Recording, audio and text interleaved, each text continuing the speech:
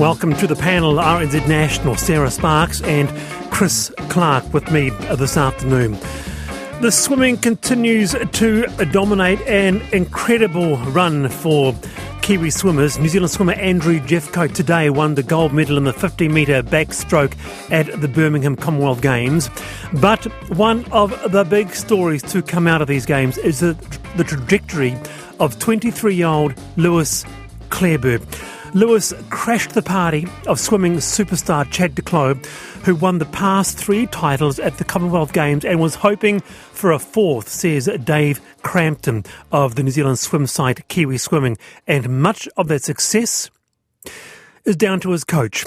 Lewis Clare's coach is Gary Hollywood, who has been with Clare since he was 16, and Gary is with us from Birmingham now. Gary, kia ora, and thank you so much for waking up early for the panel.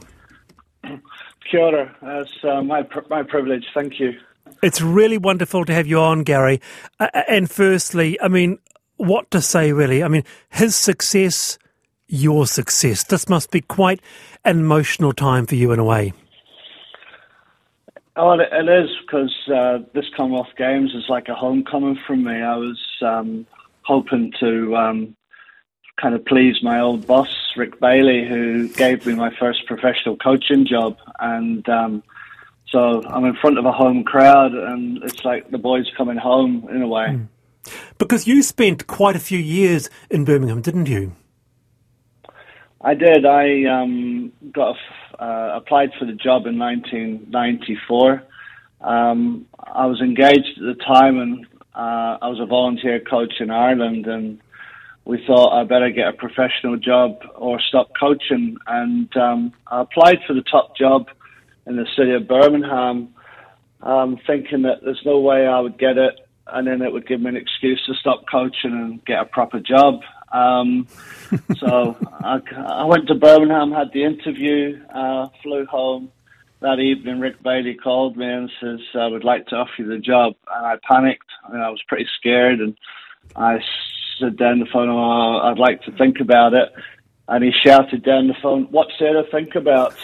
And I went, okay, I'll take it.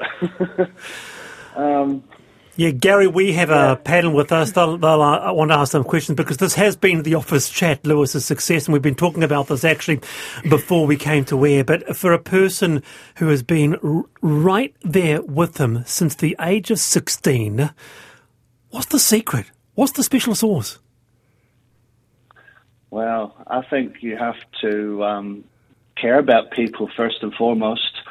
I got into coaching just because I got a lot of benefit out of sport just by being coached. And I felt that I had a responsibility to coach because I understood just how much benefit you get from being an athlete. So that was first and foremost, that all we're trying to do is be our best selves, and, sport's one vehicle for achieving that. Sarah? So I had a question. I was reading about the 6-year journey to this stage, but I also reflect on things normally take between 7 and 9 years to reach maturation, right? So what are your aspirations and hopes for the Paris Olympics? I think that's in 2024, and then the LA Olympics in 2028, because I think you're just warming up, really, aren't you, as a duo? I hope so. Yeah, look, I love to win. And I'd be telling lies if, every time we race we weren't trying to win. We can't control what the other athletes are doing, but everything we prepare for is to be our best selves and go faster. And if it's good enough to beat the opposition, then great. So the dream's always to get the gold medal. So, Gary, first of all, congratulations. You've made our whole country incredibly proud of Lewis and of yourself. But Lewis was interviewed and he made a comment. He said he was talking about you and saying he doesn't always appreciate the advice you give him and he doesn't always agree. But, he went on and said, but he's always the last one to talk to me before I race. And he always knows what to say. Hey, what do you say to somebody like Lewis? sometimes my little phrase is just love your work. Give him a fist pump and say love your work. I think the secret is not to say too much.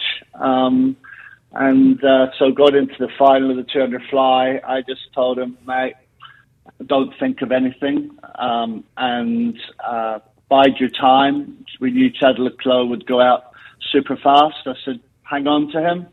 I says, and last 50, make your move, because I felt that Lewis would have been a lot fitter and faster than Chad. You know, Chad's been a great champion, but he's not getting any younger, and I feel he's not had that consistency of coaching the last few years. He's been travelling around the world because it's been tough training in South Africa. So that was to our advantage, and the plan worked. That's a really good insight, actually, because I've always wondered, what does a coach tell the performer in that final moment? But it really was a bittersweet moment for Chad Leclos, wasn't it, Gary? Because Sunday was the 10-year anniversary of him beating Michael Phelps at London in 2012. So Claire Burt really did crash the party, didn't he? Dave Crampton was really right. Oh, I think Chad handed the mantle over to Lewis, you know. 10 years is a fitting time for it to happen. Michael Phelps was top of the world, and Chad Leclos come along and crashed Michael Phelps' party, and it's only fitting that a young up-and-coming star like Lewis kind of takes over the mantle as he's on the rise and as Chad's kind of on the decline. Can I, in terms of just a little bit personal, Gary, but because this is especially poignant, your own dad is not well. He's in Ireland, and you said, hang in there, I'm going to put a medal in your hand. So that's going to happen sometime soon? Yeah, it's quite an emotional homecoming. Lewis actually won the gold medal in the 400 IM on my father's birthday. So how that happened, I don't know. So I rang Dad, and God love him, he's decorating my bedroom. He's in there painting it for me coming home. We've always had a special bond. He's never tried to tell me how to lead my life. He's just always been there. He's my rock. I remember as a kid when I had a bad day, we'd go for a walk, and for the first half hour we wouldn't talk, and for the second half hour I'd tell him all my wee problems, and by the time I got home it was off my chest and I was smiling again. So he's a good man, and I'm looking forward to just sitting down with him and closing the circle, really. You know, I left Ireland in 1994, and we've done something extra special. I couldn't have planned it. So I said to him, Dad, Lewis said, I can bring the gold medal home and let you hold it. And he said, no, son, don't do that. You just in case you lose it. Oh, Gary, it's really special for us, you being on the panel today. Kia ora, and look, well done on all that you are doing and all that you continue to do. We haven't gotten to another aspect of swimming. Maybe we can do that another time, and that is the financial support. Understandably, really lacking compared to the Australians. That could be brought up another time, perhaps, huh? Yeah, I'd be appreciate talking about that. You know, it's been a real struggle. It's hard because as a club coach, you know, I've got responsibilities to my whole club, and the club's been really supportive and allowed me. I've been away 3 months looking after Lewis, and you know, we just lack lane space. That's our biggest problem. You know, we've got one lane, 25-metre lane on a Tuesday morning, and as I say to Swim in New Zealand, you know, I'm not just Lewis Clarebert's coach. You know, he needs a team around him to flourish. Yeah. He can't train on his own. Gary, all the very best. Well done. and I hope that you connect with your dad really soon. Thanks a million. Appreciate it. That is Lewis Clarebert's coach, Gary Hollywood. An extraordinary story journey, an extraordinary story there, Sarah, and what a journey. And the bond between those two must be immense, huh?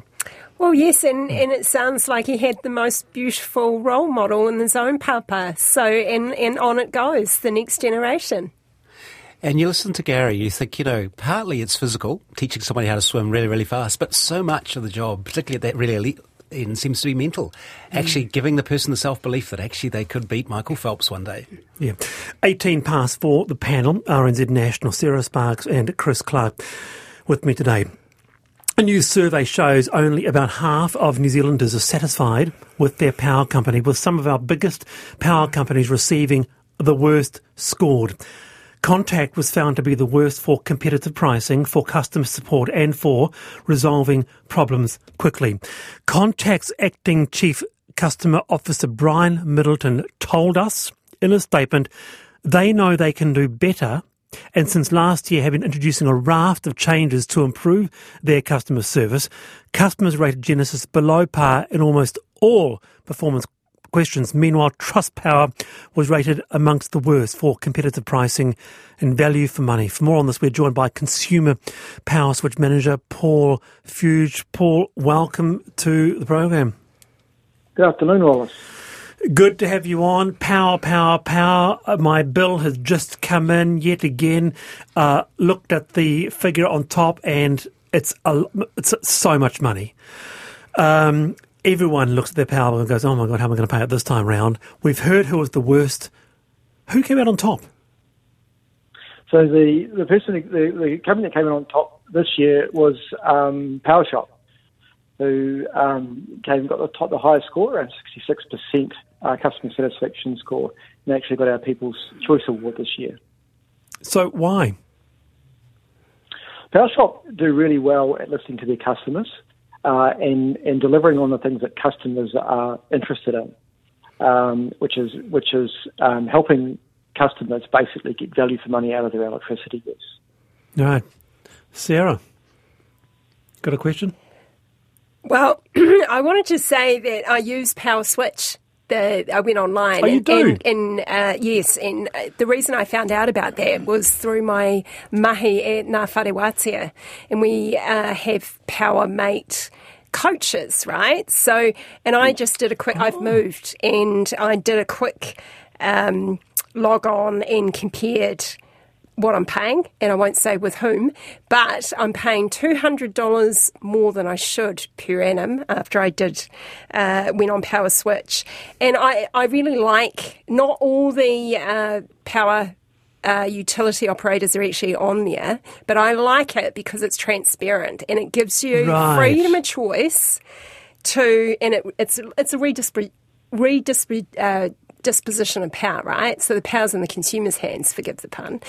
And you can make a choice, right? Am I going to go with my existing operator or another one? And I am going to move. And the other, the Power Mate class that I went to at the Marae had some really good tips and tricks around how you can save power. And I thought that was really practical because, we need power. We need to be with an operator, but we can do better in terms of our own management and our own funding. Absolutely. Yeah.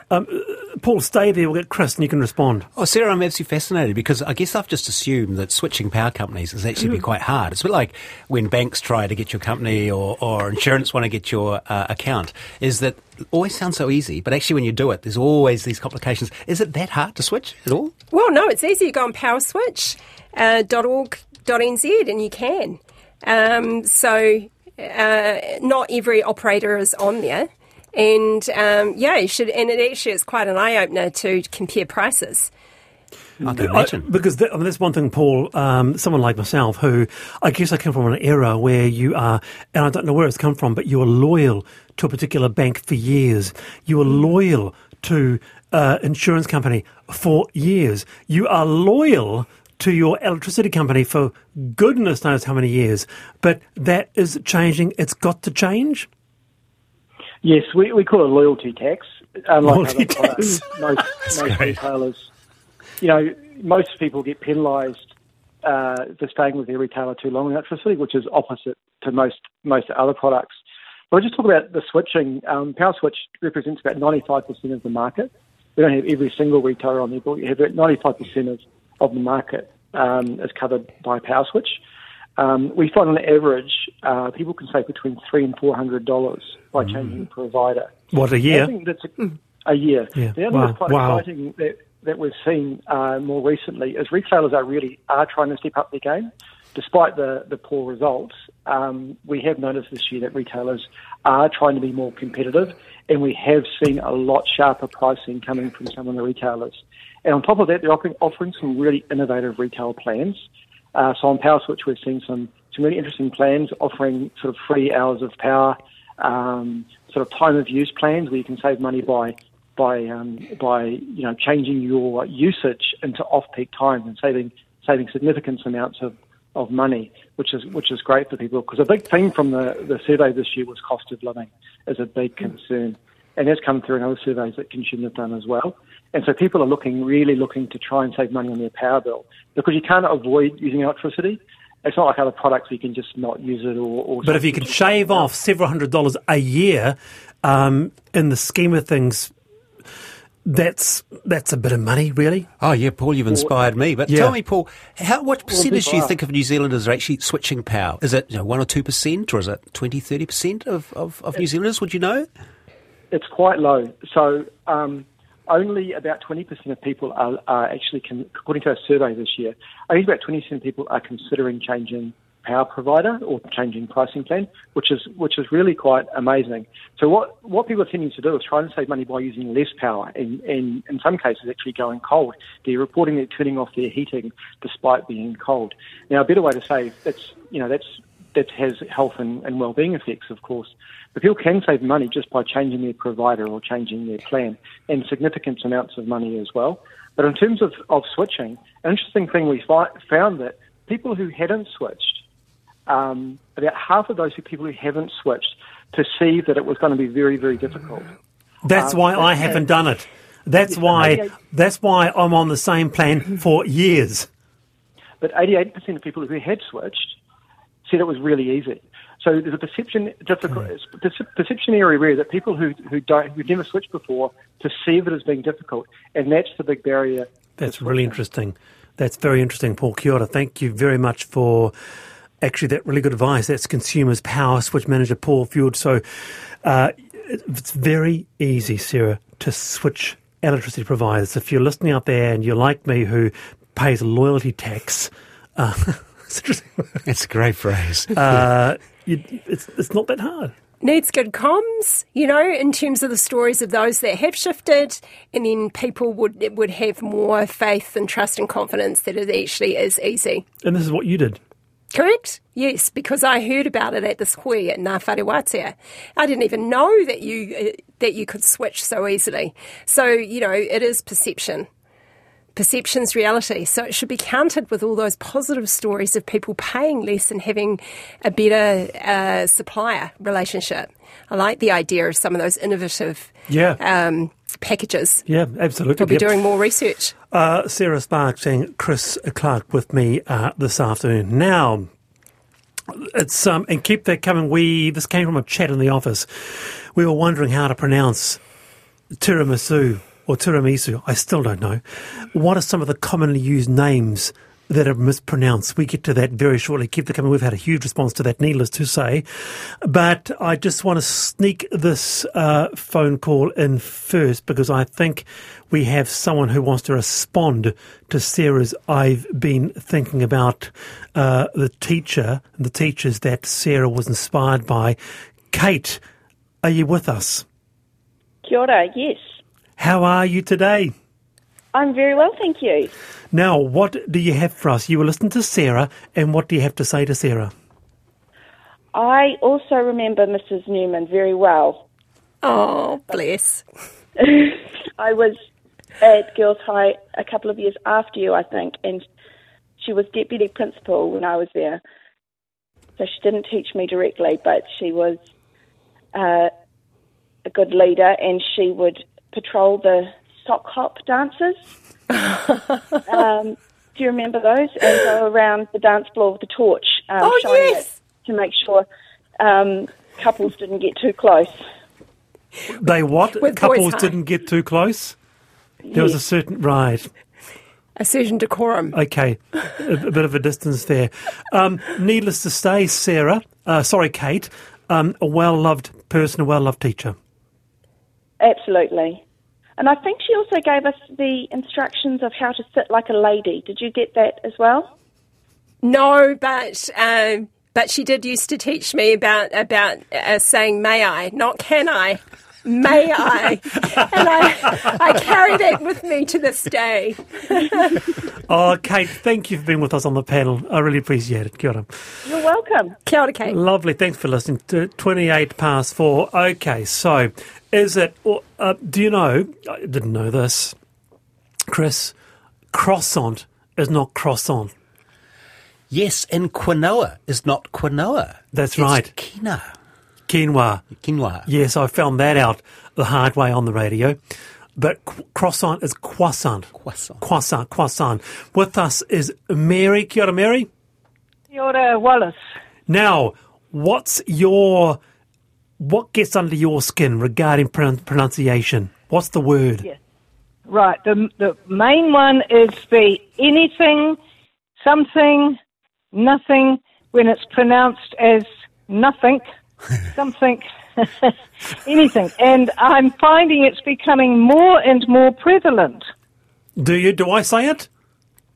Oh, I don't think so. Good. Thank you. I would be horrified if you did. But I am surprised at the people I do hear pronouncing it. And I haven't heard anyone else make any comments about it. Have you noticed it, Wallace? Every now and then, someone, if I'm in an interview and someone says something, I don't like to pull them up on the radio. But maybe maybe I should email them after, say don't say it in the future. Yeah, and I feel like asking some people how do they spell those words, and I just don't know where the K is coming from at the end. It often just slips in the middle of a sentence, but you can hear it. That's right. Yep. Mary. Yes. Good advice. Something. Let's ditch that. Kia ora. Thanks for your time. Thanks for calling. Okay. Kia ora, Wallace. Around the panel, Elisa says deteriorate instead of deteriorate. What's yours? Mine is around Māori names, actually, and around them not being pronounced properly. And I had this kōrero actually with a kuia before I came on air, and it's about giving mana to, tamariki who carries that name, because for many it is their tupuna. So that's my bugbear, and how we shorten names. And also not just Māori names. I've also met, a lot of people from other countries, and they adopt a nickname that's not actually their real name, and that's in a different language. So that's my bugbear. Yeah, very good. Sarah? Yes, Chris? And mine's one that I don't know the answer to. In our household, there's a conversation about, is it kilometre or kilometre? And I don't know. So it's easy to talk about miles. Okay, so you go miles instead of, you just avoid the subject. Yeah, you just avoid the subject. Is it a kilometre or is it a kilometre? Our listeners will know. They'll know the answer. Because they do. They know. They might help me win the argument at home. Text me 2101, email the panel at rnz.co.nz. Well, I know this one. I hate hearing Fijian raw fish pronounced kokoda, Kokoda. It should be kokonda. Yep, very, very true. Wallace, regarding mispronounced names, nuclear. It sets my teeth on edge, says Dorothy. You're on the panel. RNZ National, it is time for headlines.